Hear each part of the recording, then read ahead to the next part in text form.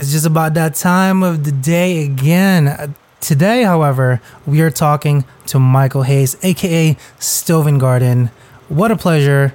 Just enjoy this free spirit, and we talk about a whole bunch of things, but just getting to know somebody and how they do things is just so creme de la creme. Again, everybody else, cool. Stove & Garden. Well, how about let's talk about the which apron you use most. Okay.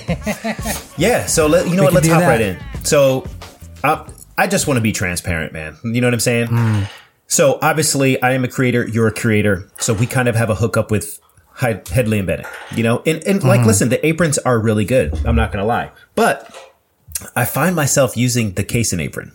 And yes. Casey and I were just talking about this off the podcast. And it's like, the thing is like, as a chef, you know, I wear my H&B aprons, but only because I'm not going to lie, I got them for free or work paid for them. You know what I'm saying? They're quite expensive. They're quite expensive, but they look really good. The quality's really good. There's two things that I don't like about them. And one of them is that they're short. They come down to like above my knees, like a mini skirt. And I'm just so used to the long classic apron, like the French style, right? Yeah. I shouldn't say French style, but like the Brigard style. The Brigard style, yeah. Also the straps. I don't tie my straps behind me. I try to tie them in front of me.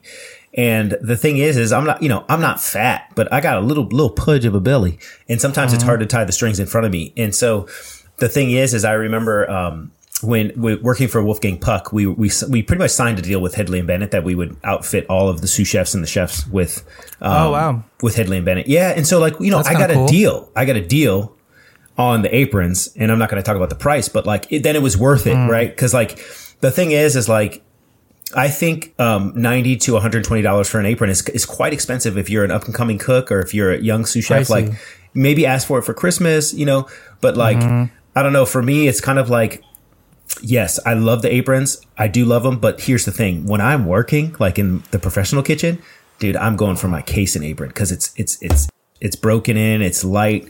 And honestly, the straps are longer. And, the thing is I like yeah, it's true. I know.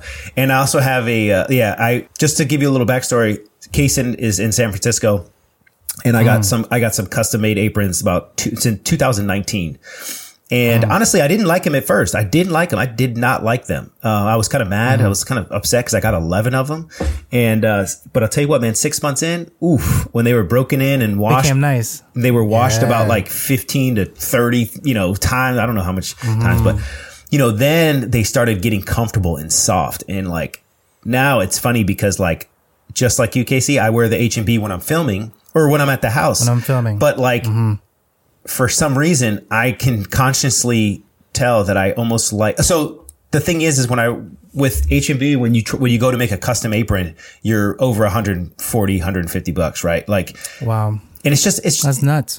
Yeah. And it's like, listen, I love it, but I don't know if I would recommend that for a young upcoming cook. You're right. I would ask for it for Christmas, but then you only have one. Whereas you could get 3 aprons at $50 a piece.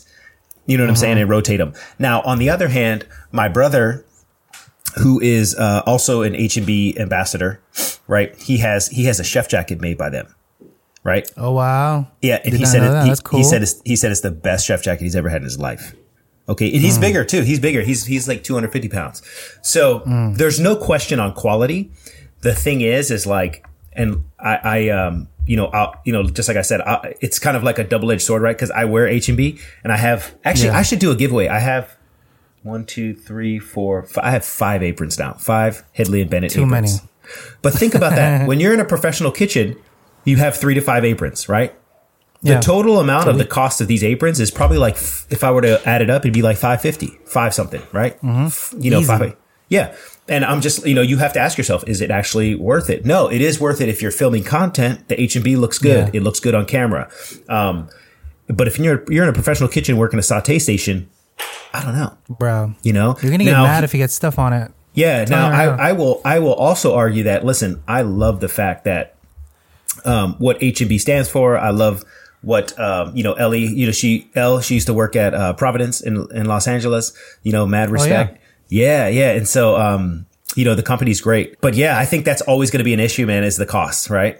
You know, it's just like cost. I mean, for $100, was that like a knife, couple of tools, couple? Yeah, and it's like listen, but like here's the thing, I'm not tripping though. Like, you know, it's Gucci compared to Target. You know what I'm saying? Like, I know I said that before. Yeah. It's like Gucci compared to Target. You know what I'm saying? You're paying for the label, and that's the thing, and you're also paying for the quality. So I think you as the consumer need to make the decision. But as someone that wears a ton of aprons, man, I'm telling you, I love the H&B. You know what my favorite one is the gray one I wear. I love the gray one. It's like me too. Spandex. It's like stretchy. It's like spandex, man. I love it. So, I wore it to work for about 2 months, and I got stains on it. I can't get removed no more. The grease stains, right? The grease stains. Yeah. Yeah. That's why I would argue that if you're clanging pans in the kitchen, right, you need to pick an apron that is more user friendly, right? Easy to move in, right? Like, you know, something that like if you burn a hole in it, you're not going to cry. You know what I'm saying? Yeah. And you know what? The same goes for knives. Think about this. About this, dude. I use Mizuno at work, the UX10. Now, listen, this knife is not, in my eyes, it's not a $600-700 knife, right? Yes. It's not. It's in the middle of the road. It's a knife that if somebody steals it, I'm not going to cry. It's a knife that's readily available. It's a good quality knife. It's a workhorse, right? Now, here's the thing. You can go a step above that. You can go with Massimo. You know, there's so many Japanese knives you can get. You could spend $500-600. Well, in my eyes, that's what Hedley Bennett is. It's the higher end Japanese knife compared to that makes sense. The middle of the road for Mizuno.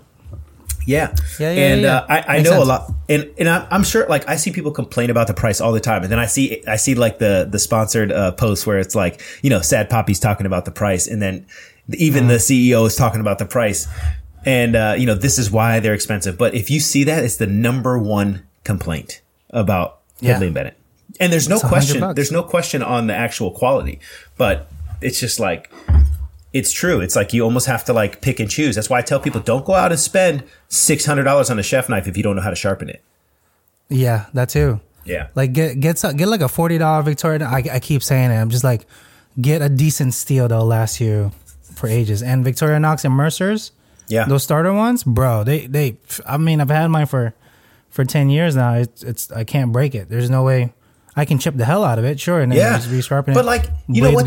That's a good point, Casey. Listen, I you know, at a previous job, I'll say, I used to get so frustrated because a sous chef would want to use my knife, right? Oh, right. And the thing is he'd be like, you know, hey, chef, I need to cut some fish, man. Can I use your knife? Can I use your slicer? And then I remember saying like, hey, listen, if you don't take care of your own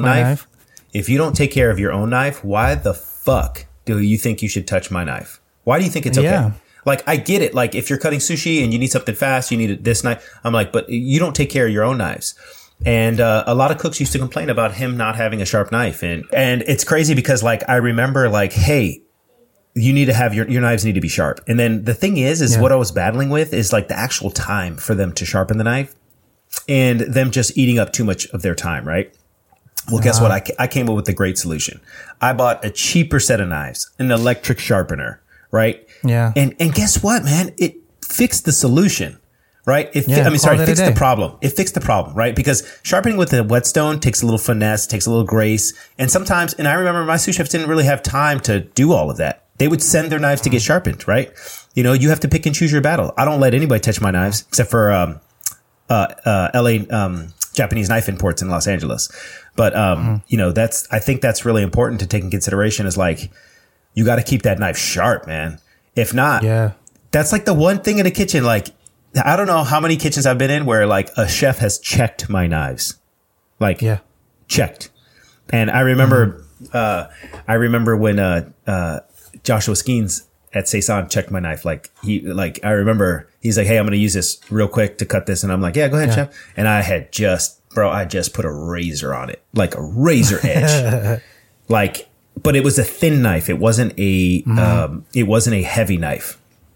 Yeah. So it was really good though. I mean, it stuck in the cutting board. It was crazy. That's how sharp it was. Do you use a lot more all-purpose knives? Let me ask you that because my main thing is a cleaver. in the kitchen. Well, yeah. I mean, listen, for me, I wasn't raised like that. So like a lot of people that do use cleavers, they usually have an Asian background or Chinese, and that's totally fine, man. I'm totally cool with that. I pretty much use a Western style Japanese knife. So Miyabi, Mizuno, I gotta be honest, like, the classic Japanese knives, I love them, but I just find myself leaning more towards the Western style handle. Mm-hmm. Do you know what I'm saying? And my favorite type of handle is the oval, like the Shun or the Miyabi. Mm-hmm. The Mizuno is great, but like, I gotta be honest, that Miyabi birchwood is my favorite. It's light. It's great. It's like, but it's expensive, dude. That knife, dude, my 10-inch chef knife is like $450. Yeah, they're pricey. Yeah, they're pricey, but it's worth Japanese, the Japanese, like, it depends what kind of knife style it is too. You're more referring to like a Gyuto style, so it has a little bit of curve. Yeah. The ones that I have, the Japanese stuff, is all straight. Okay. There's no curve. Yeah. The way you have to cut things is you pull up and down, kind of a chop thing. But if you take care of it, man, it's super sharp. And all my knives are cheap. Yeah. Nothing over $100 except for one that I got on my when I made exec the first time. Yeah. And you know what? That's a good point. I would argue that the straight knife is easier to sharpen. You know what I'm saying? Because you don't have to deal with the curve. You don't have to deal with the curve. But let me ask you something. Do you sharpen with the whetstone, or have you ever used an electric sharpener? I have both. So when I was at Legals, we had, because we were paying, it was $80 every 2 weeks for a knife sharpener, and it's like 25 knives. And I brought it up to corporate. I'm like, hey, listen, look, I know this is standard procedure. Can I do the budget and get like, I don't know, $500-600 extra on like dry, and just buy like a pro, a sharpener. Like the electric sharpener, and like a dozen knives from like Restaurant Depot, like the Mercer ones. Yeah. They're like $14-15 a pop. They're like, why would you do that? I was like, bro, do the math yourself. Like, it will cost us thousands when I can literally do it in house and have the guys do it. They know how to sharpen. It takes 2 seconds. Like, literally, you can't fuck it up. It tells you how to do it. Yeah. Yeah. And you know what? Like, oh my God. And I'm going to be honest, like, and this is just my personal opinion. Chefs can do whatever they want, but like, I think you're 100% right. Like, they need to take accountability of sharpening their own knife. And I have just recently, in the last 6 months, been susceptible to an electric sharpener because of the ease of use. And so I actually purchased one for work because, my knives are tight, but like, dude, I don't have time to be hitting the house knives on the whetstone, right? And like, some of them are cheap, some of them are good, and I'm like, you know what? I really don't have time for that. But here's the thing with electric sharpener, it takes the guesswork out of it. And even though I don't use that for my knives, I think if I were in a restaurant setting, I would definitely cut the knife guy and have the cooks and the chefs use the electric sharpener to keep the knives tight. Because like, dude, that is the most time I've ever seen injury is from a dull knife. A knife from that's not. Knife. Yeah, exactly. Can I show you this? Oh, snap. From a dull knife. I was using one of my slicers at work. One of my, I couldn't get my knife out, so I just picked out one of the house knives. Dull. Sliced right through the thumb right off. Well, not the thumb, but like a little tip of it. Yeah. Tip right off. And they're like, oh my God, you can. I'm like, bro, give me the salt. I was like, give me the salt. Give me a glove. Boom. Out. Let's keep going. And this was Friday, Brandon. Remember that 30 top I was telling you about? Yeah. Yeah. That was crazy. That's rough, dude. Rough. What were you slicing? Duck. Yeah. Damn. Come on, bro. You need a razor sharp to slice duck, dog. That's exactly what it is. Well, you know what? I didn't want to reach for my knife real quick. That's what your punk ass gets, man. That's what your punk ass gets for slicing like what I get. Like a Gogolian. Yeah, bro. Yeah. Like anyway, I'm gonna be honest, man. Right? Yeah. One time I was slicing. I use an damn, I can't even say it. A Yanagi for slicing meat. One-sided, always. And I have one that it has just been. It's just for me to get that really nice clean slice. I feel like with the chef knife, you have to zigzag, but man, with that, bro, with that sushi knife, man. Slice. Oh, give me a oof. Yeah, it happens quick. So like too. I brought it back home. So this is my main slicer. There's a Tsukihiji right? That's cute. That's cute. What is that? 8 inches? It's 8.6. Yeah, so I like the mils. 10-inch, man. That's it. I like bro, the just one. That's it. That's that motion. I just sharpened it, so this is pretty. Why do you have it on your desk, dog? Is that? I mean, listen. Are you waiting for somebody to break in? I'm about to go to work. Do you waiting for somebody to break in your house, dog? I'm about to go to work, so I have it right here, dude. Yeah, you can't, dude. You could tell, man. Shoot, you could tell you ain't got no kids, man. I have to leave my knives up and away. Well, it was on the magnet holder, but as soon as we're okay. And then I keep on forgetting. It's on my desk currently. So for everybody that's listening, I'm in California, so it's only 9:16 a.m. over here, and on the East Coast it's like 12:16, right? Yeah, dude. So that's crazy, man. So let's talk about the holidays, bro. So the holidays, right? Do you guys get crazy right now? Is your work crazy right now? Actually, I'm gonna be honest. I am so grateful that dude. I really hope that I don't want to say this on air, but I'm gonna say it. Like my workload. Okay. Oh, Stovengard. He's in. We got Stoven. What's up, too. dog? Right. Can you guys hear me? Yeah, I can hear you. Definitely hear you. Shit, bro. Are you good? Yeah. I'm good. Are you good? Okay. Insanity. Okay. How are you? I'm good, man. Nice to meet you, dude. We were just talking. We chat via TikTok, but it's really awesome to so this is the first time we're all meeting, right? So yeah. So first off, what is your name? Oh, my name is Mike Hayes. Mike Hayes. Okay. What's up, Mike? Because I only know your handle. I don't know your actual name. Yes, dude. That's Mike Hayes. That's like a big problem. Like I never knew how much of a problem that would be until I started to blow up. And then it's companies are like, they'll reach out to me and be like, I didn't know how to get a hold of you because I'm like, I mean, I have my email in my profile, but it's they're like, I couldn't find you anywhere. I'm like, well, that sucks. That's crazy, man. I want to talk about your progression, man, because I'm so excited for you. I literally am so happy for you that this is happening. And you also still work in 9 to 5, right? Yeah, dude. Yeah. That's crazy, man. Yeah, it's insane. Yeah. So basically it started off that it started off that I did YouTube for a long time. Okay. 2 years. And it just I never got traction on YouTube at all. And it was always somebody had more talent than me, which there's plenty of people that have more talent than me. And that's not me just being shitty on myself, but there is there's so much. You're never going to have somebody that's not, better than you. Yeah, 100%. But there's things that I have that other people don't, and there's things that other people have that I don't. And I think you just got to use your strengths. But basically, on YouTube, I had such a hard time doing that. Such a hard time, dude. Welcome to the freaking crew, bro. I've been doing YouTube for over 2 years too, and I'm still at 2,700.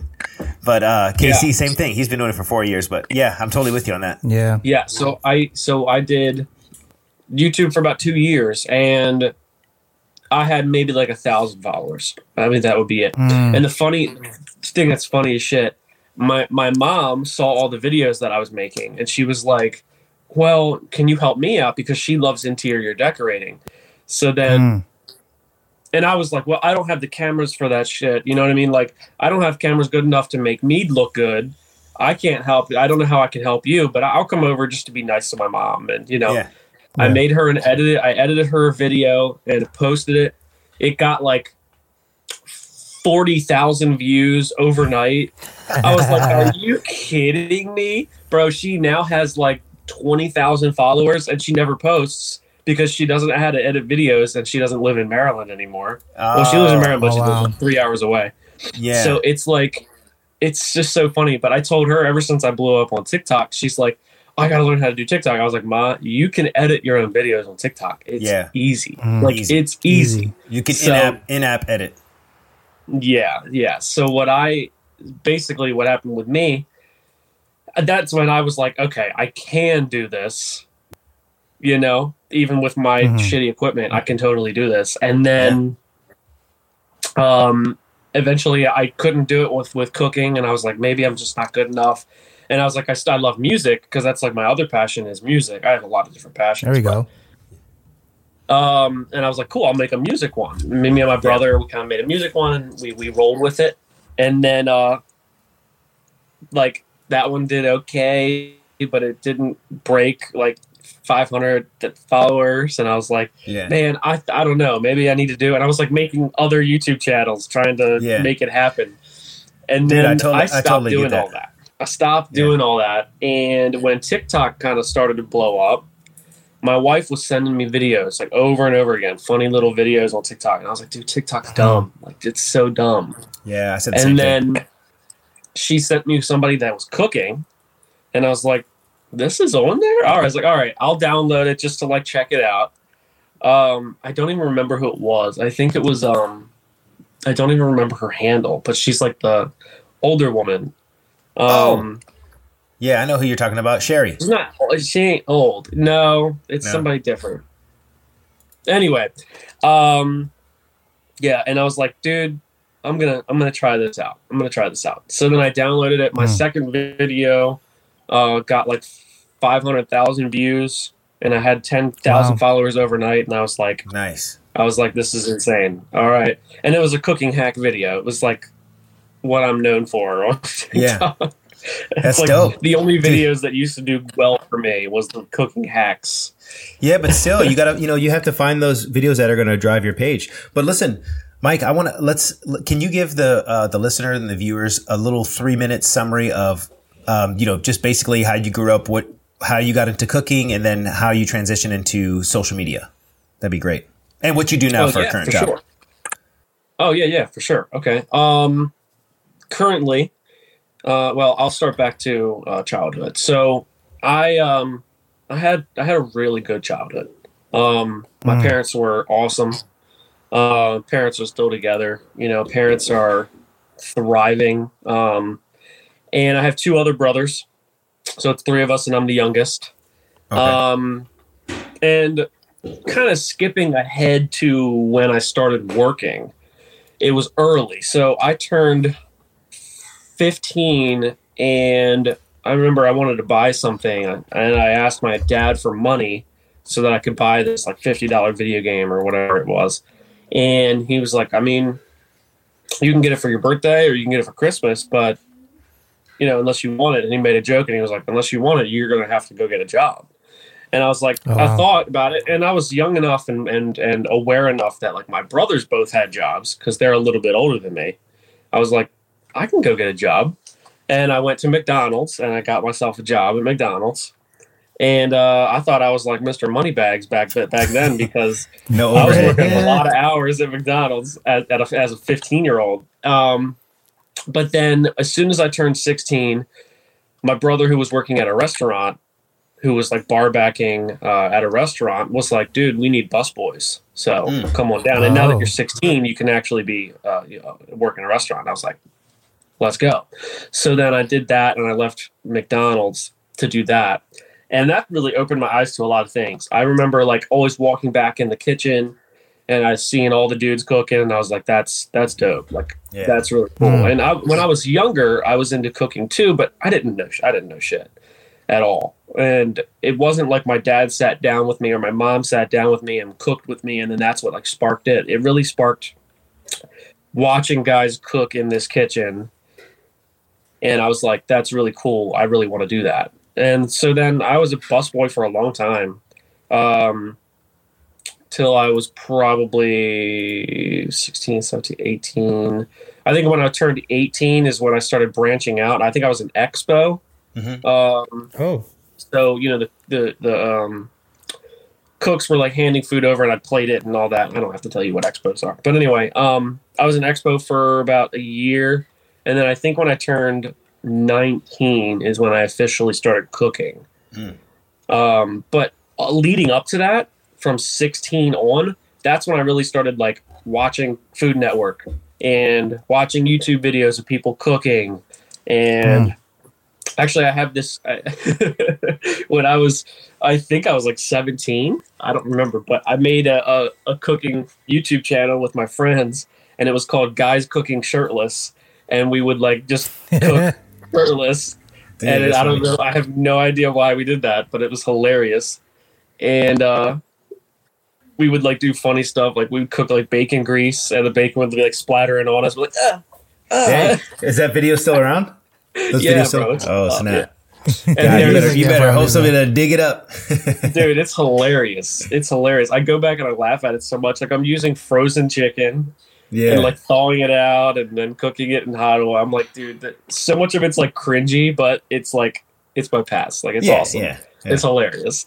So I'm always curious. So now you do now what's your 9 to 5 job? Yeah, so now can you see me? Yeah, I can see you. Okay. Right. Somebody had called me and it broke up. 9 to 5 currently. I am a roofing salesman. Okay. Yeah. So let me ask you something. What happened to I'm always curious. What made you want to jump out of cooking or like becoming a chef, I should say, or like being in the restaurant industry? Yeah. So I had jumped from job to job in restaurant because at first it was like, all you can be is a fry cook here. We can't really give you anything else. And I was like, cool. I did that for like a year. And I was like, not that I'm bored of it. I just like, I want more. Like I want more.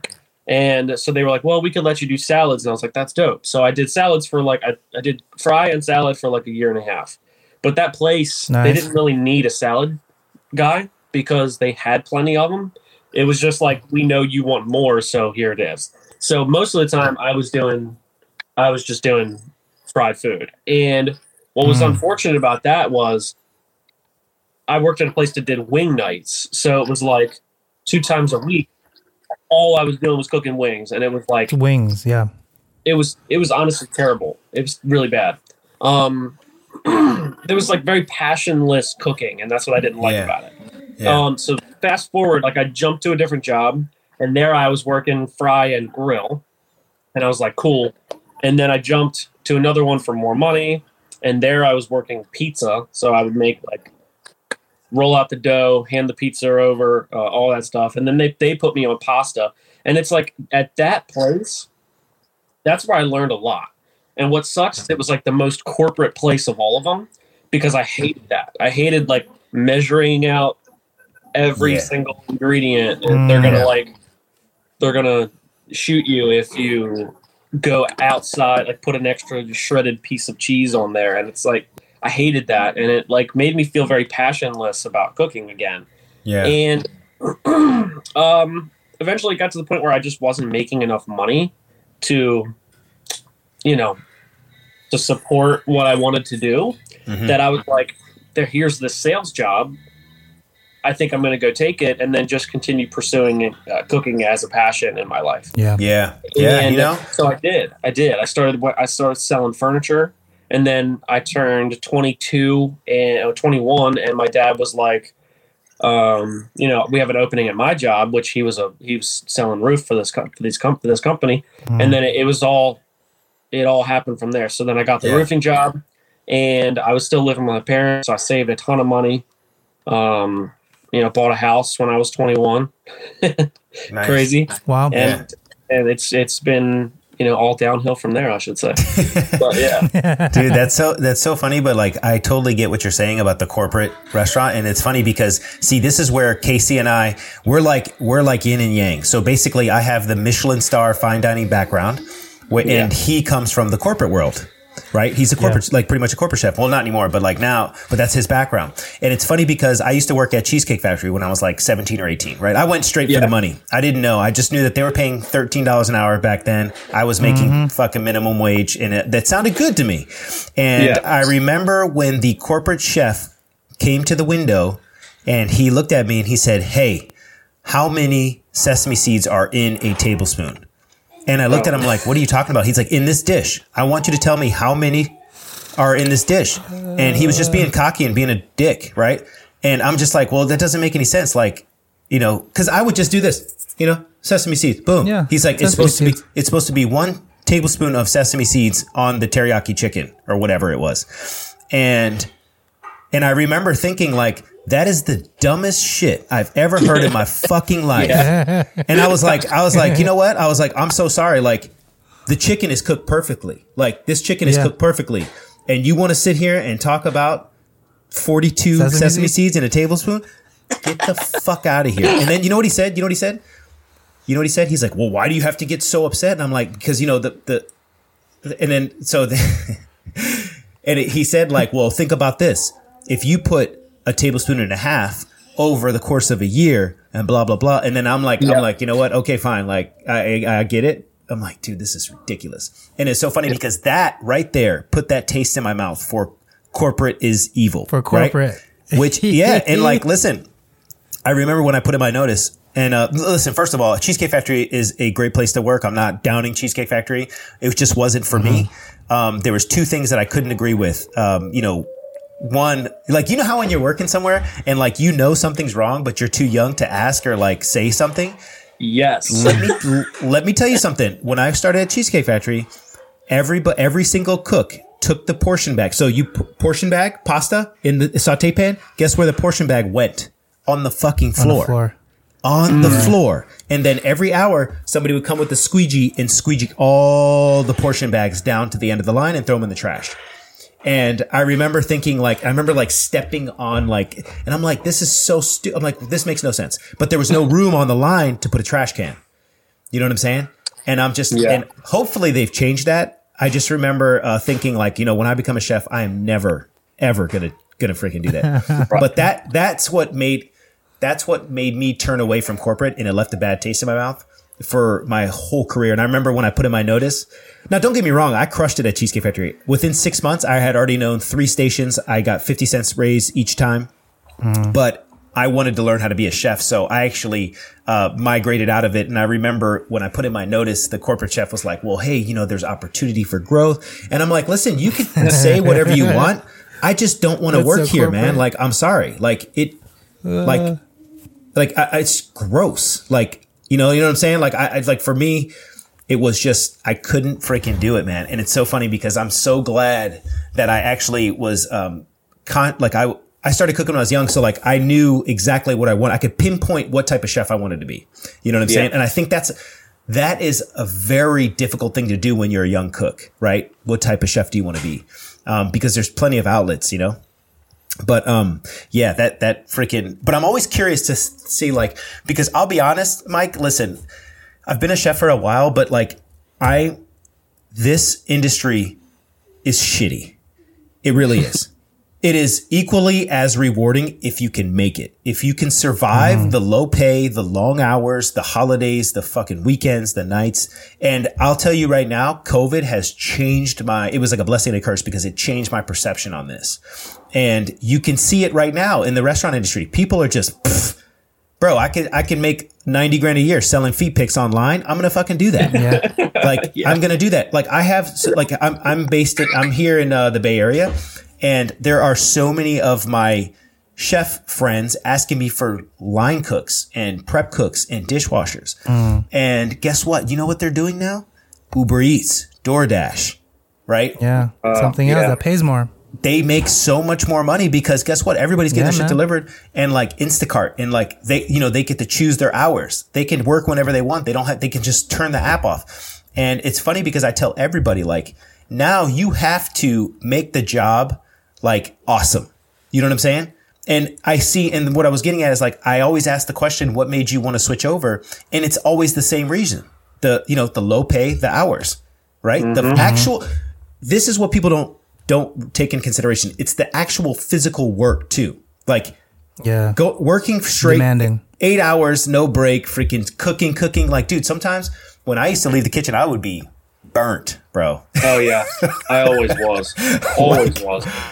Dude, and so it's like, man, I'm always curious to see, like, and then I always caution I have a true passion about helping the younger generation of chef, right? Like passing the torch, like, hey, this is the way. And I always caution them of like, hey, this industry is cutthroat. Like the restaurant industry will chew you up and spit you out, man. Like it literally will. And it's unfortunate, but I always tell people like, which direction do you want to go? Because if you just want to create social media, if you just want to hop on YouTube or TikTok and Instagram and create food, you don't need any restaurant experience.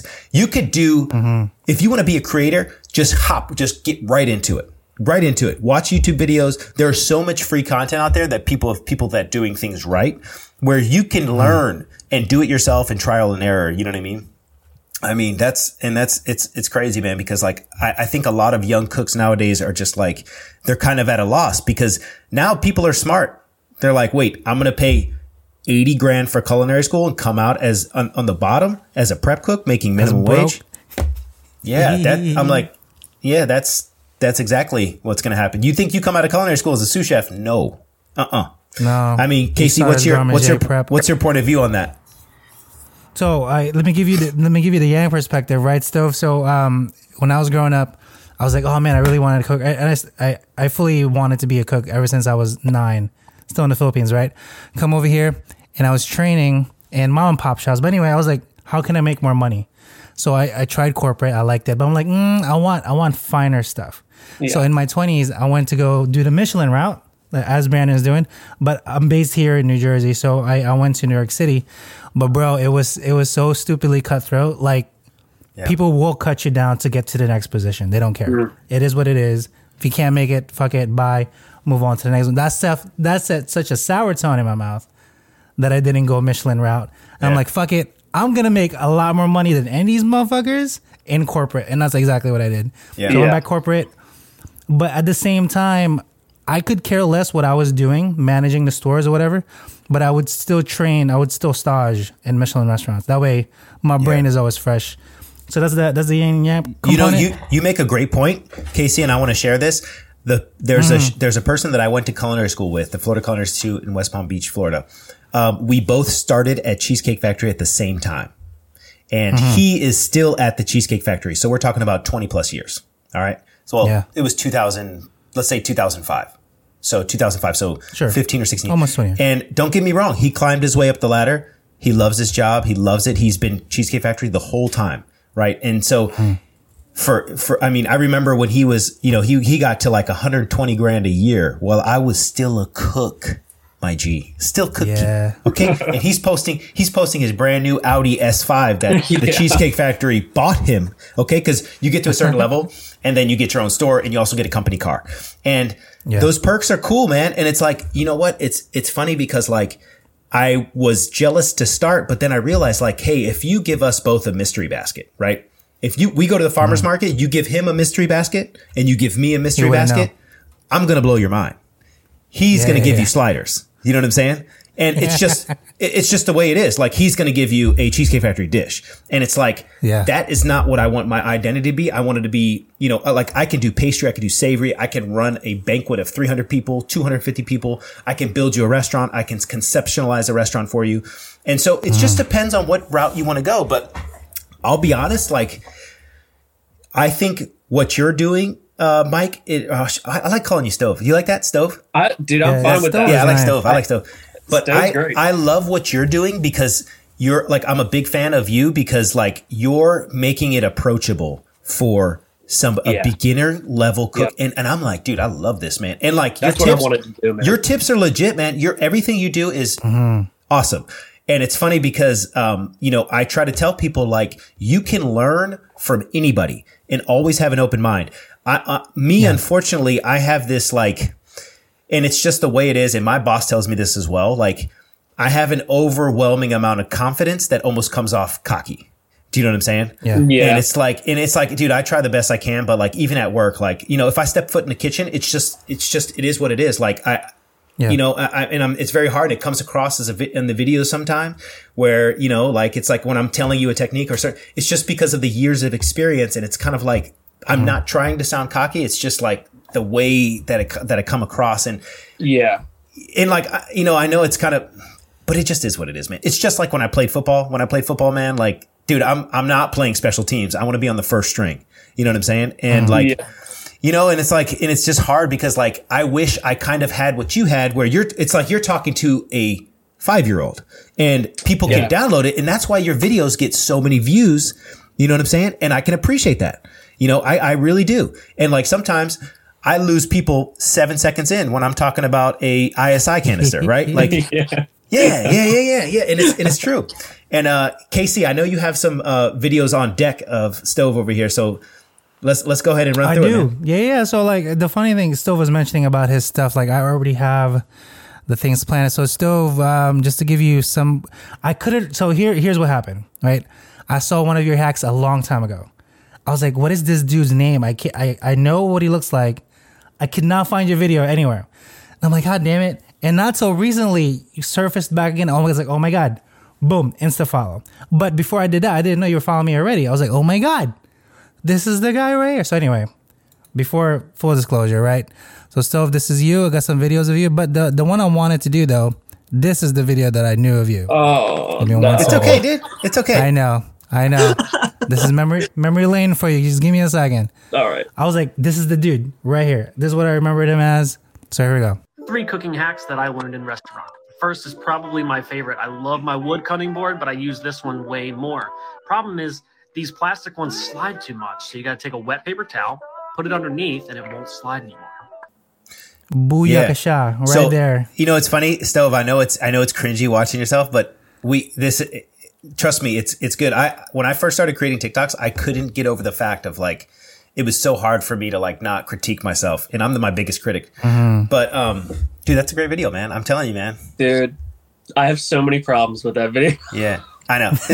Dude, listen. It's crazy because like if it wasn't for Gary Vee, I wouldn't be where I'm at right now. Like, dude, Gary Vee.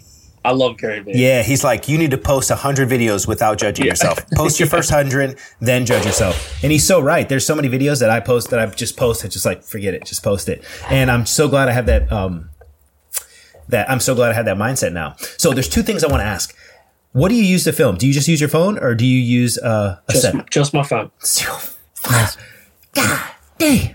Because his lighting is nice. Dude, for everybody out there, I'm telling you right now, if you listen and if you're watching on YouTube, you do not need a freaking $7,000 camera setup. Okay, trust me on this. Look at Stove and Garden. Look at Albert Can Cook. Albert Can Cook has 2.5 mil followers. I couldn't believe his camera quality when I went to go do the collab with him, and I'm like, "Hey man, what kind of setup you got over here?"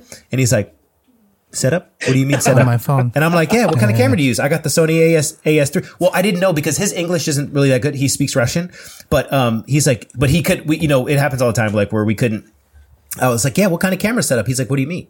I use my phone. No, his wife said, "We use the iPhone," and I'm like, "Excuse me, dude, what?" But it's funny because I wasn't good, and I don't claim to be a videographer or a cinematographer, but my first 3 to 5 months of TikTok was just iPhone. Mm-hmm. And then I switched to a camera. But I would argue that you do not need that. You need to get the content on the fucking page. Like, post it. Quantity over quality. With IG and TikTok, you don't need really high quality. But with YouTube, I would argue that you do. Yeah, I think that's the problem with the reason why I couldn't get like any traction on YouTube. I think also the problem is here, the 2 different mics here, two different stoves. When I made YouTube, I made it to blow up. That was the only reason, right? Yeah. That was the only reason why I made YouTube. Because I wanted to be like a content creator. I had this false idea of what it was going to be. It didn't blow up. And I think maybe it came across that way. Like I didn't care about actually teaching anybody. Yeah. Now, fast forward to TikTok, I made those TikToks because it was an outlet for me. Because I was having stress about my child about to be brought into this world. And I'm like, I want like some sort of outlet. And I love teaching people. Like I love doing that. Like if you come to me and you're like, "Hey dude, I don't know how to do this. I don't know how to draw this." I'm going to be like, "I got you." And I will sit down for like a whole hour and teach you how to draw the stick figure just because I just love teaching. And I think it goes right along with what you were saying about how the reason why my videos do so well is because it's so approachable. And I learned that early. Because so many people were like, "I've never cooked before, and I'm following you so that I can learn how to cook." And that really meant a lot to me because I'm like, okay, here I am making an impact on people. Yes. That's kind of crazy. And then so I went along and I'm like, I made a couple intricate dishes and they got like 100 views. Yeah. And then I made banana bread and it got 1 million views. I'm like, okay. Now I'm understanding. If I just do approachable stuff, sure, this is what it's going to do. And that's why the 3 cooking hacks do so well too, because they're that wow factor of like, they get shares because people are like, I never knew that, share it.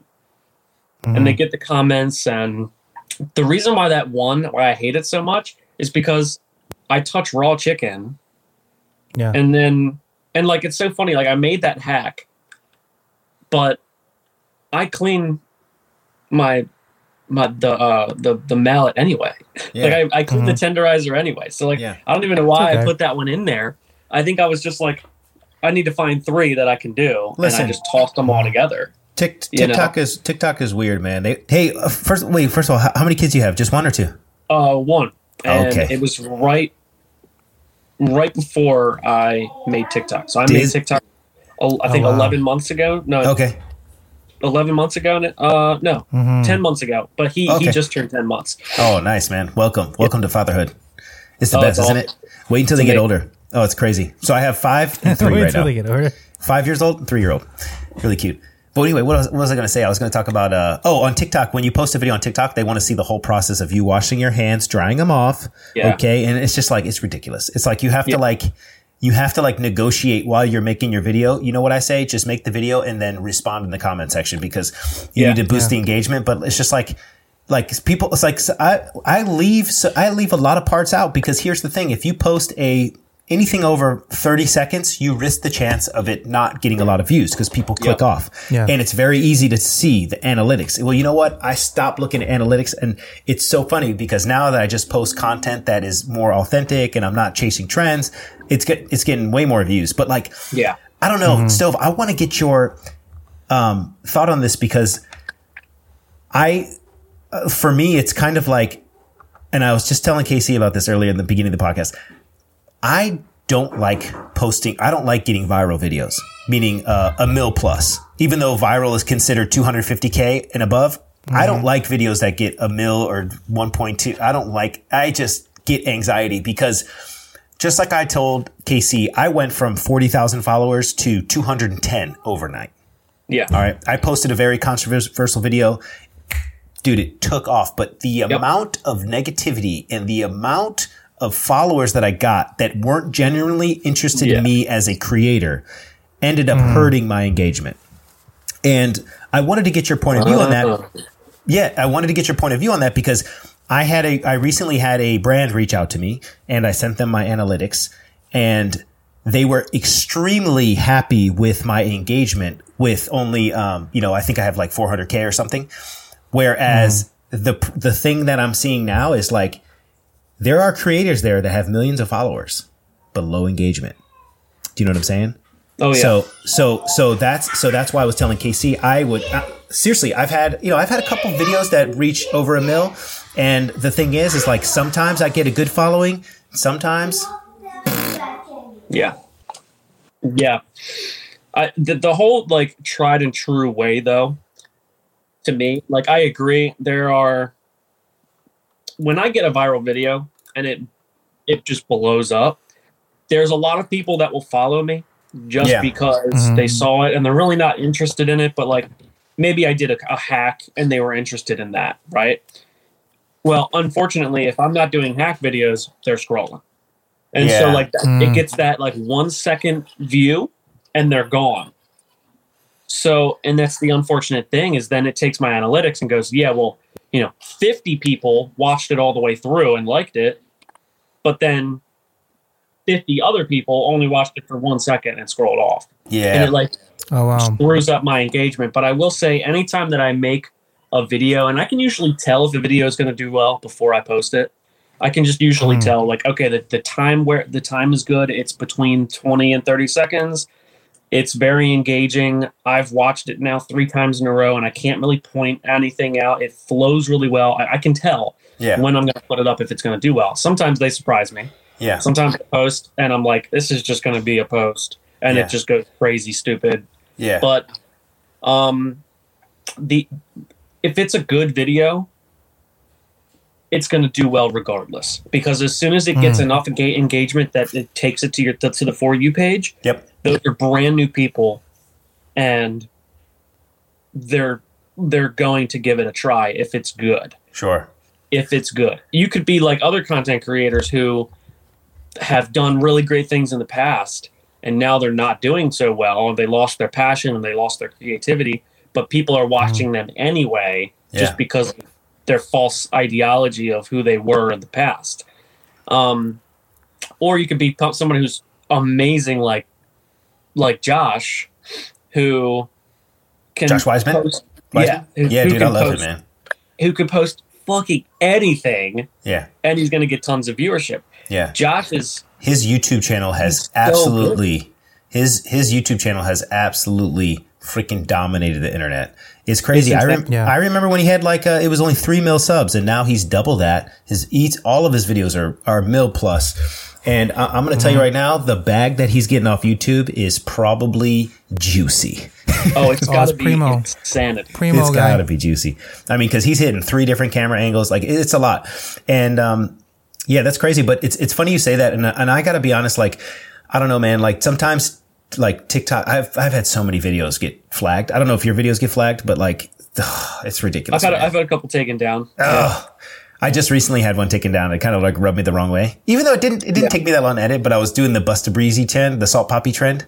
And, it got taken down like within 8 hours for harassment and bullying. And I could probably see why. It looks like I'm kind of making fun of the creator, and I tagged him in the comments, but I'm not. We were cool, man. We're cool. Like, it's his trend. I credit him, but I think maybe TikTok probably thought that it was bullying, so they just took it down. But it's like, I try to tell people all the time, don't complain, don't cry. Guess what? It's not your app. You do not own that shit. Yeah. You don't own it. And it gets frustrating sometimes, especially when you take a lot of time to edit a video and put it up and it's doing good. It just gets, it's like, okay, whatever. Or it gets flagged because of the song. Man, there's so many. Yeah. Dude, Chef Cho deals with that all the time. Yeah. Yeah. All day, every day. All day, every day. He's, and we're cool. Like, I like him, man. He seems to be a good dude. But he's got that whole like bust your balls attitude, which is fine by me because I'm not sensitive to that kind of stuff. You know what I mean? Like, but TikTok, people are, and they take listen.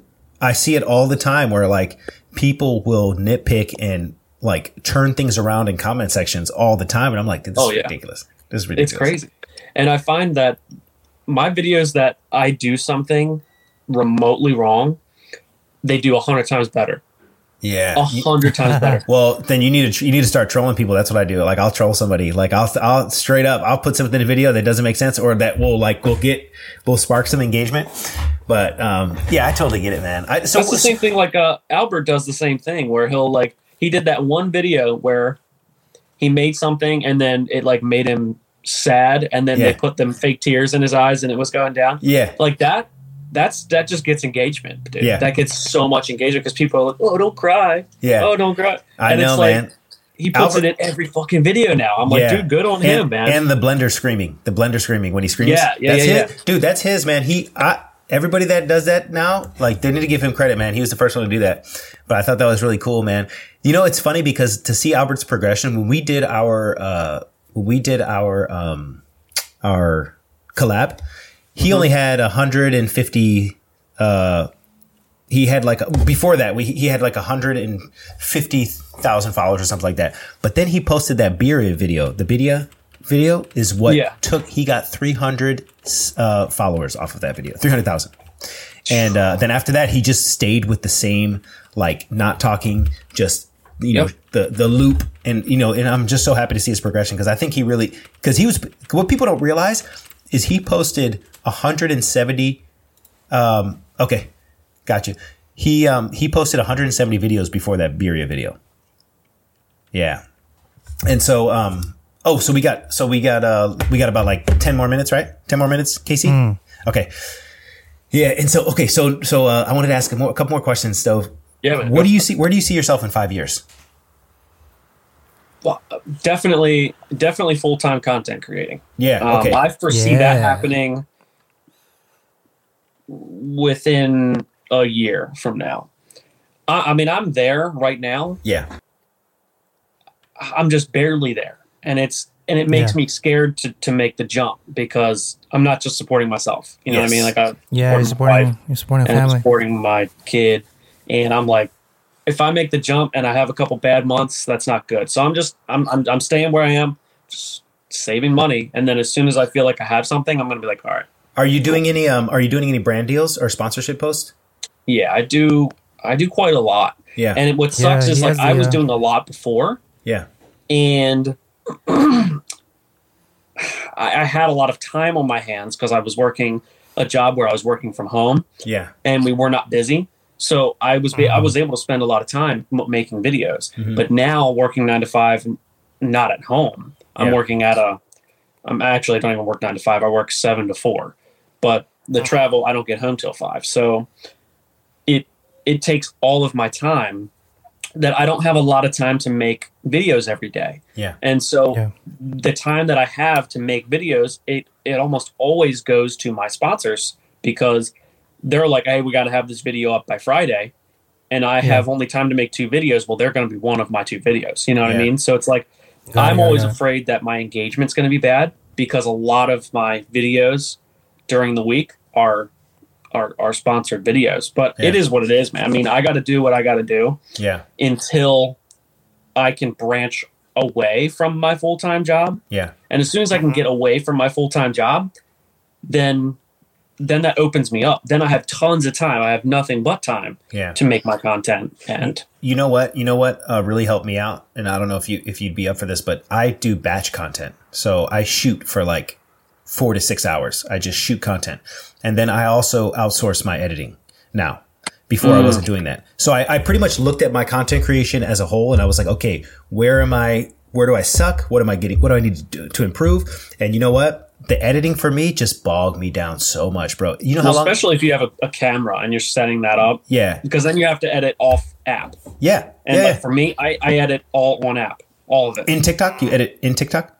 Yeah, dude. That's so you could probably cut it. See, but I do, dude, I take it to the next level. I do color grading. I know lighting. It's like a studio. But the reason why I'm doing that is because you get the bigger paycheck for sponsorship deals. But here's the thing. Sure. Here's the thing. I hate doing sponsorship deals. You know what I'm saying? And I leave so much money on the table, man. So much. Yeah. Because I just don't want to deal with it. I don't want anybody to tell me what to do. You know what I'm saying? That's the problem. Like I had this great sponsorship deal with the salmon company. You know what I'm saying? Yeah. And, I charge a lot because I use a, 4K. I shoot in 4K. I professionally edit. I can put your label. I can do this. I can do that. I have a great package. But the thing is I just don't want to be told how to shoot the video. I don't want to be told what to do. And I'm like, and it's not my main source of income. So like for me, dude, I leave the money on the table. Here's a good example. The Granda, that was not an ad. That was not an ad. That was a testimonial because I already have the app. One of the app creators or the CEO, whoever he is, reached out to me and was like, "Hey, we really love your content. We would love you to be a part of this app." And we started talking about it. And I was like, "Listen, how about I shoot a video, right? And then if you like it, we can work together. But it'll just be a testimonial. I don't want any money.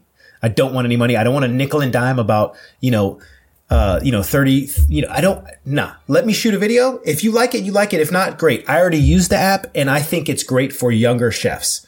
And I'm like, so I would love to support this product just out of the goodness of my heart. Yeah. Dude, I shot this video, man, and it is crispy, right? Crispy.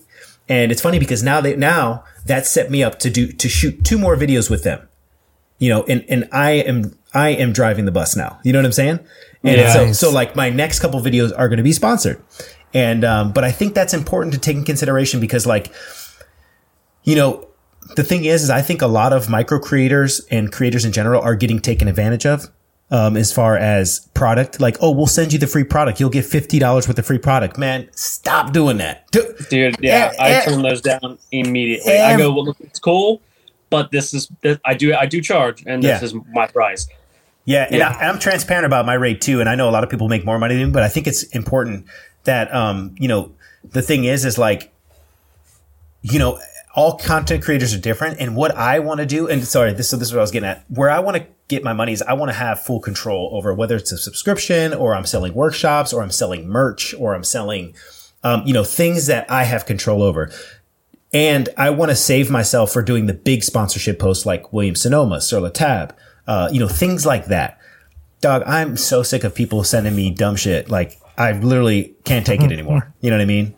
Like, no, I don't want to sell your air filter, bro. Like, it's crazy. Oh my gosh, I get a lot of like toys and stuff. I'm like, dude, I don't even make content like this. Yeah. But for me, like a lot of times, a brand, for me, like this is how it works. So if a brand reach out to me and they're like, you know, we want you to make a video with this product, trying to be less specific. But they're like, cool, and I'll be like, cool, okay. You know, they'll be like, well, what's your rate? I'll say, well, this is my rate, but if I have creative freedom, it's this rate.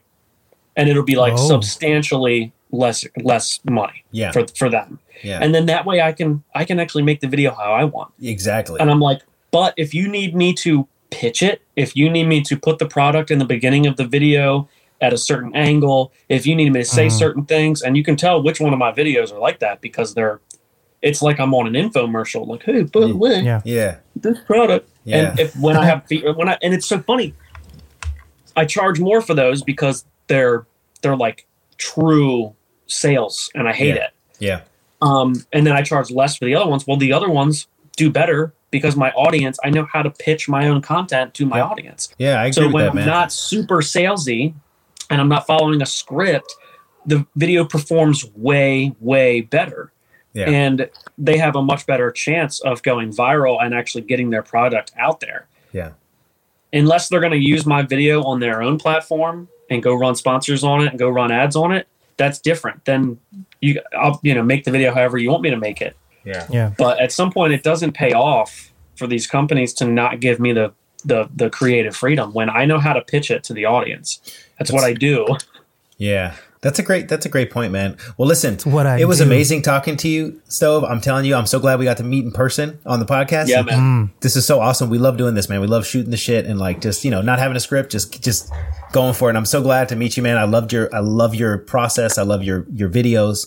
Thanks, I've been a big fan since day one. Obviously you see me up in the comment sections, so for sure. Yeah. So it's really nice to meet you, man. I'm glad you came on. This was awesome. Yeah, you too, guys.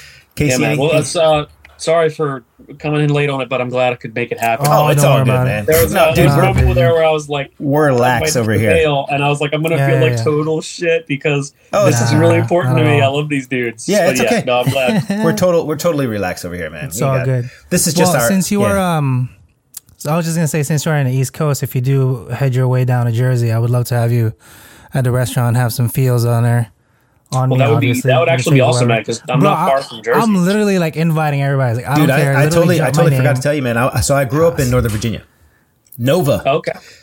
Sterling, West Springfield, and my grandparents lived in Maryland, and my other grandparents lived in Baltimore. So nice. Yeah. Nice. Deep Creek Lake, Maryland. That's way. Dude, my parents live in Deep Creek right now. I'm down there like once a month. Oh, damn. Okay, that's cool. That's awesome, dude. There we go. All right. Well, like I said, I'll make sure that all Mike's contacts are down below so you guys can check out all of his stuff on TikTok. You also have a YouTube, right, Stove? I do have a YouTube, but I'm not posting to that really until I go full time. When I go full time, I'll have time for it, and then I can dedicate. You should definitely post your shorts on there, though. Post your short videos. Yeah, I need to get back to doing that. I was doing it for a short period of time. Yeah. You can post max 10 a day. If anything, I'll just put the Beacons link that you have on the description. That way they can find you. Got you. All right, nothing too crazy. Like I said, Christmas is upon us, so don't go too nuts. The holidays, however you spend it, just be safe, be with your family. But everything else, have a good one. Thank you guys, and chat later.